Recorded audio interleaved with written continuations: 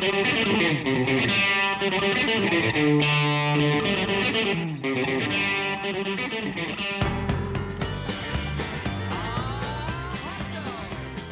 Rath on the live line with us right now. We're talking to him about his article, Goodbye, Oscar.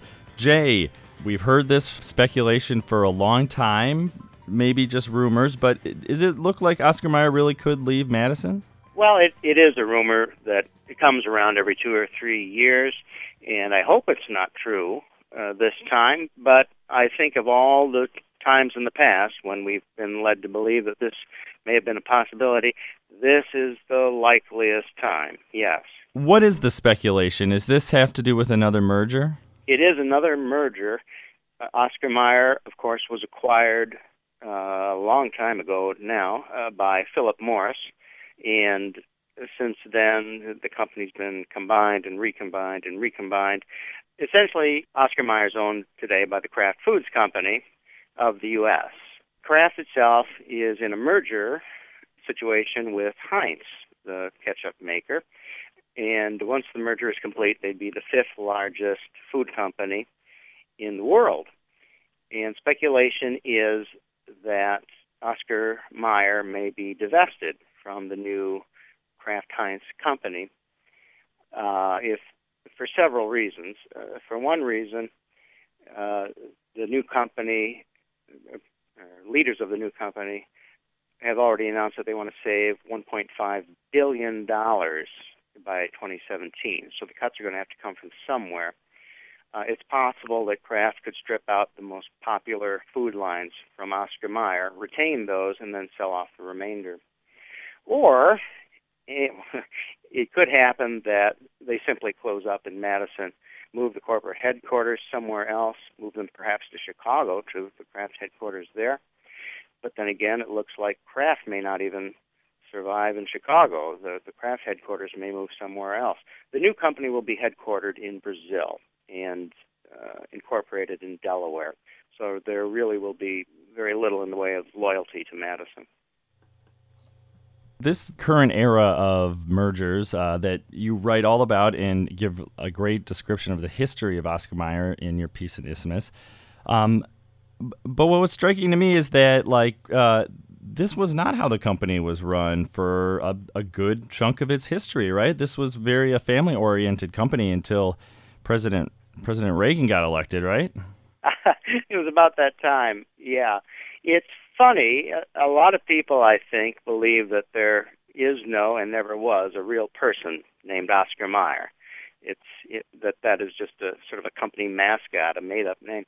But there not only was a real Oscar Mayer, there have been a lot of real Oscar Mayers. It began with 2 brothers. One of them was named Oscar, and then his son, and then his son, and a whole bunch of other relatives, and they all ran the company. And it was about the most Norman Rockwell kind of company you can imagine. All the Mayer family started out at the bottom at the company. They all worked the line. They all learned the business from the bottom up. And I interviewed all sorts of past employees, and every one of them told the same story over and over and over.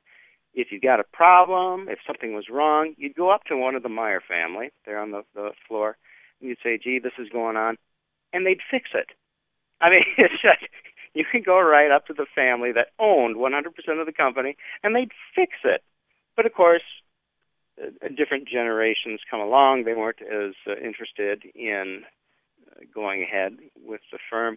And so they pursued their own interests, and it finally came to a point where they just wanted to get out of the business. And they sold it. And the company still did very well in Madison. There was still great loyalty here in Madison.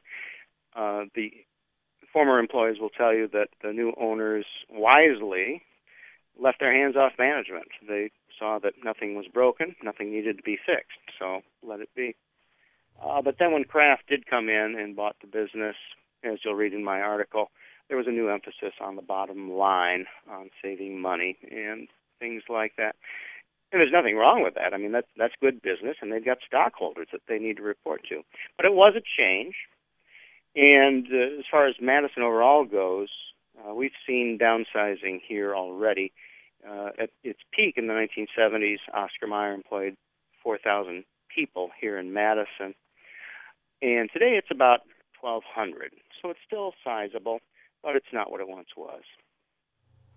So how much of this can we blame on Secretary Kerry and his lovely wife? I don't think any of it. It's just the way the world is today. These are national and international firms. You've got investors in Brazil who see a good purchase. You've got Warren Buffett involved. He's putting up the money for the merger. It's just the way it is these days.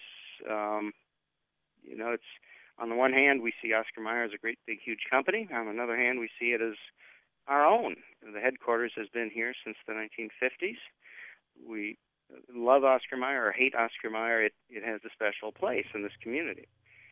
New owners may continue, may keep everything here, may keep everything just as it was.